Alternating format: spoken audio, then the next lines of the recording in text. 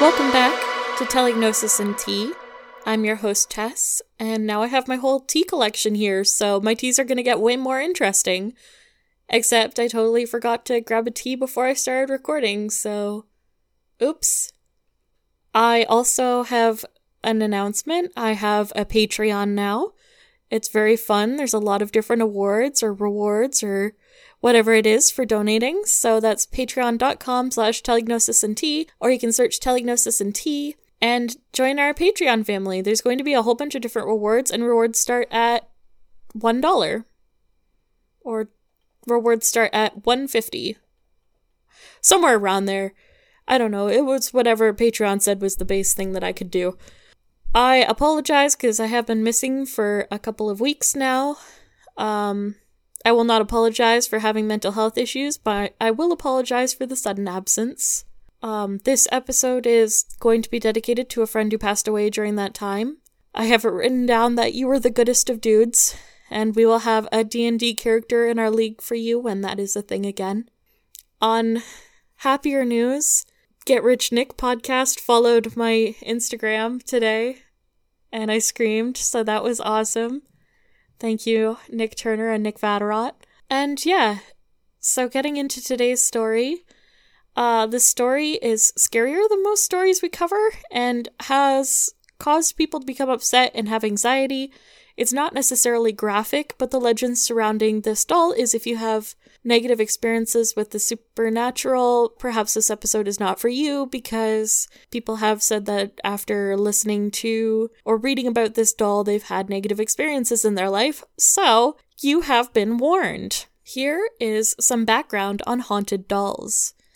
The earliest haunted dolls are thought to be puppets, effigies, and voodoo objects created by early people for religious or ceremonial purposes. Puppets were, and I think actually might still be used, in folk magic and witchcraft. It's a doll made to represent a certain person and is used for casting spells onto that person, and not necessarily just bad spells like we think of with like voodoo dolls in movies. They could be healing spells, etc. as well.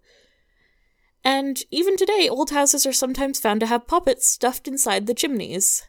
I have no idea what this means. There was absolutely no further explanation on this. Effigies are more often a life-size figure of a specific person, but has evolved, and this is from the Wikipedia article, to be makeshift dummies used for symbolic punishment in political protests.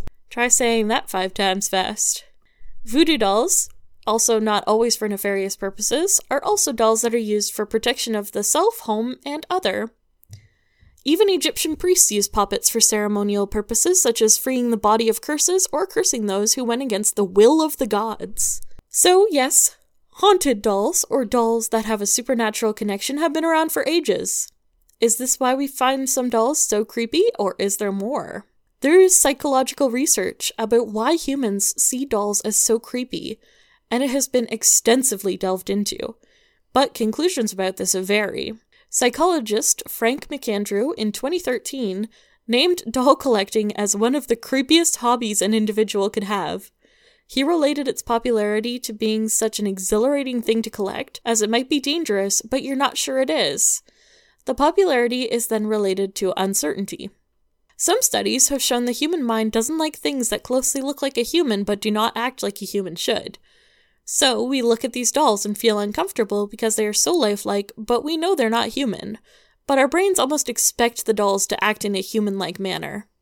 Over time, haunted dolls have risen in popularity with the rise of interest in horror movies and generally spooky, scary things. There's been haunted dolls on TV, haunted dolls in movies, and even as the main character of movies such as Chucky and Annabelle. But sometimes, the haunting is in real life. And today, we talk about the famous Robert the Doll, the inspiration for the movie Chucky. Robert the Doll is an antique doll that is currently on display at the East Martello Museum in Key West, Florida. Robert originally belonged to Robert Eugene Otto, an often called eccentric painter and author. He was also an architect, I learned later on in my research. In 1904, Robert Eugene Otto's grandfather was on a trip to Germany and found this doll that was reportedly manufactured by the German Steiff Company, a company that, fun fact, was created by a man who created the first teddy bear. Eugene's grandfather Keith brought Robert the doll home and gave it to him as a birthday present.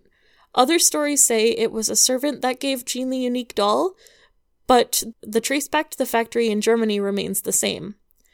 This servant was allegedly into black magic, and because of her maltreatment by the Otto family, this is the reason behind Robert being haunted.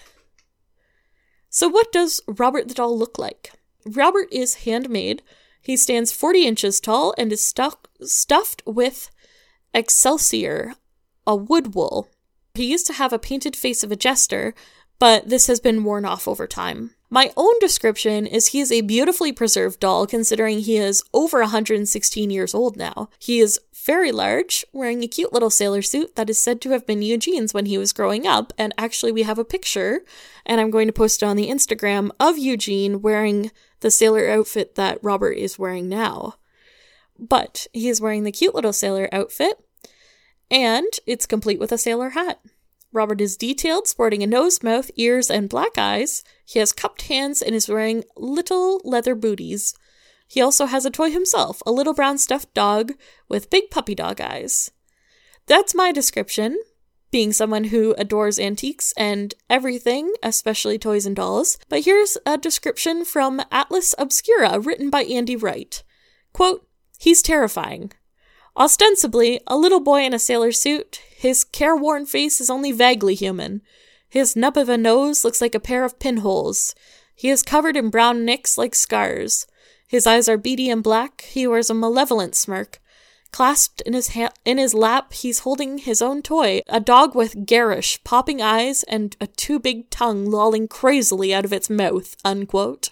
But getting back to the boy who owned Robert the doll, Robert Eugene Otto, who was the original owner, came from a prominent family in Key West and went by the name Gene. Why his grandfather got Robert as a gift for Gene, or how, is curious. Robert was found after some digging into the company that created him's past to likely have never been intended to be a children's toy, but rather part of a set fabricated for a window display of clowns or jesters. Nevertheless, Gene took to Robert right away, and held a relationship with the doll that lasted into adulthood. The curator of East Martello Museum said this about Gene's relationship with Robert, quote, "What people really remember is what they would probably term as an unhealthy relationship with the doll. He brought it everywhere. He talked about it in the first person as if it weren't a doll. He was Robert, as in he was a live entity. Which is kind of adorable, especially with his impish behavior. It kind of suits his personality really well," unquote. Adorable, yes, except that Gene began to blame mishaps on the doll. They were quickly best friends, with Gene dragging the awkwardly large doll with him everywhere he went. His parents could often hear him whispering to the doll, which was fine, and something that kids do, until it wasn't.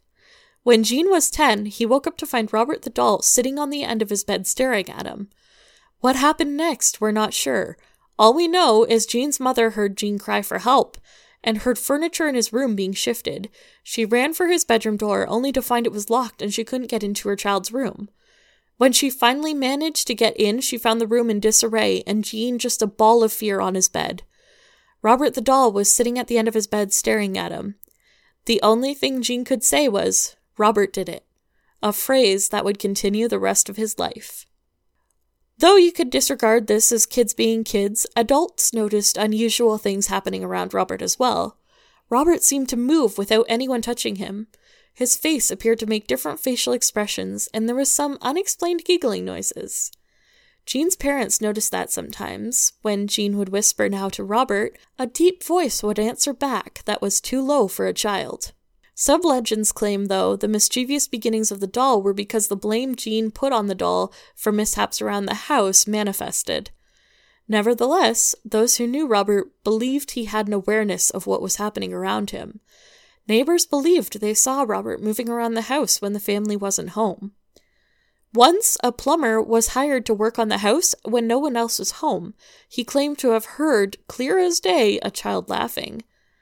This understandably scared the plumber, who looked around the room but saw nothing except for Robert, who had moved from one side of the room to the other, with the objects that had been in Robert's lap now on the other side of the room as if he'd thrown them. These strange happenings never stopped. More nights came with screams and overturned furniture. One day, a mutilated toy appeared, and then another, and they continued to appear with Jean always saying, "Robert did it."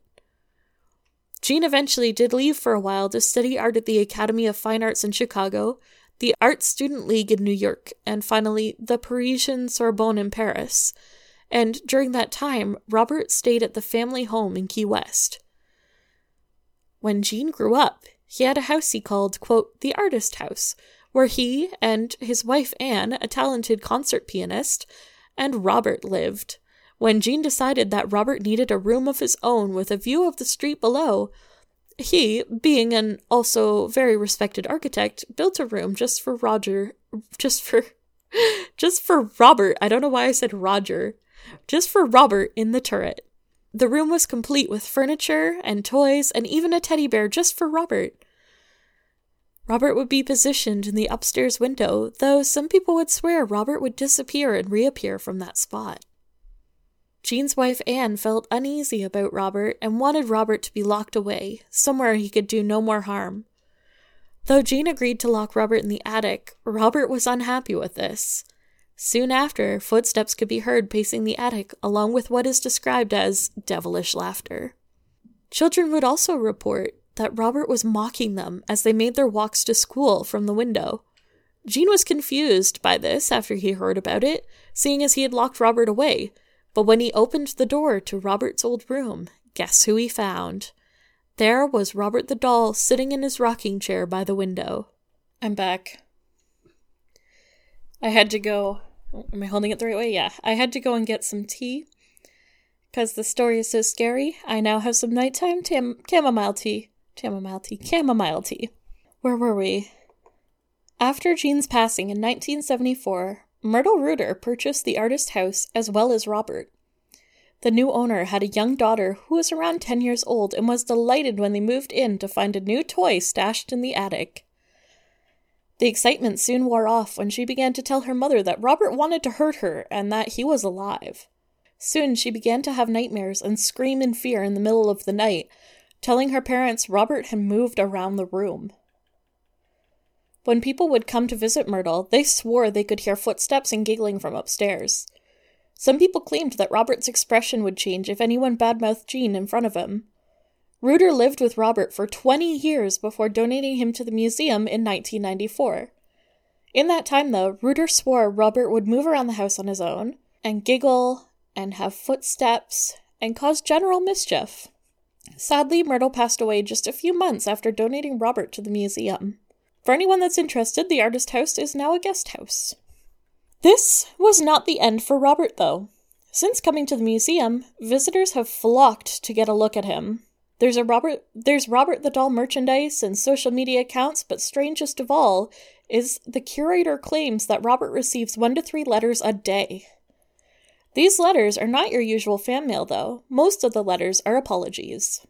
Visitors attribute failing to respect Robert or openly disrespecting him to misfortunes that occur after visiting Robert in the museum, and the letters are often begging for forgiveness. Some letters are also asking for advice or for Robert to hex those that have wronged them. At the time of one article in 2015, the museum had received over 1,000 letters which were kept and catalogued. Local legend believes Robert had caused car accidents, broken bones, job loss, divorce, along with many, many other misfortunes. Those who work at the museum have reported numerous incidents with Robert, including demonic giggling, seeing his expression change, and some have even seen Robert put his hands up to the glass. But it's not just the letters. Robert also receives offerings of candy, money, and occasionally of joints. Of leaving Robert these tokens, the curator of the museum states, quote, "It's completely inappropriate. We are still a museum," unquote. So does the museum curator think Robert is truly haunted? She says, "I don't know. I really don't. I've never had a bad experience with him. I've never felt uncomfortable. It's always been a very basic relationship, and I have a job to do, and I go and do it. And whether there's something to it or not, he just allows me to get on with my job." If you are visiting Robert, be careful if you want to take a photo of him. Many people allege their cameras become inoperable when attempting to take photos of Robert, only to be perfectly fine when they leave the museum. It's become custom to ask Robert's permission before taking a photo of him. There's a biography written on Robert the doll by David Sloan, but be warned, apparently, things happened to David while he was writing the book, and so much so that it almost made him stop writing entirely. Robert remains encased in glass, covered by high-tech alarms at the Fort Martello Museum today. And yes, it is open during COVID, but it's best to call ahead as they do have a limited capacity. And that is the story of Robert the doll, one of the most haunted dolls on Earth. For more information or to see pictures from this episode, check us out on our social media at TellignosisNT on Instagram and at TellignosisPod on Twitter. You can also check out our website at TellignosisNT.com, and if you have any listener stories or any sort of supernatural, creepy, true crime, any sort of story like that, please send it to TellignosisNT@gmail.com. We always love to hear your stories. And like I said in the beginning, we now have a Patreon, so enjoy some bonus episodes. That's all for today, folks. Have a wonderful week. I hope things are starting to look up, because they were pretty gloomy for a while. So I hope everyone is doing well, and I will talk to you again soon. Bye!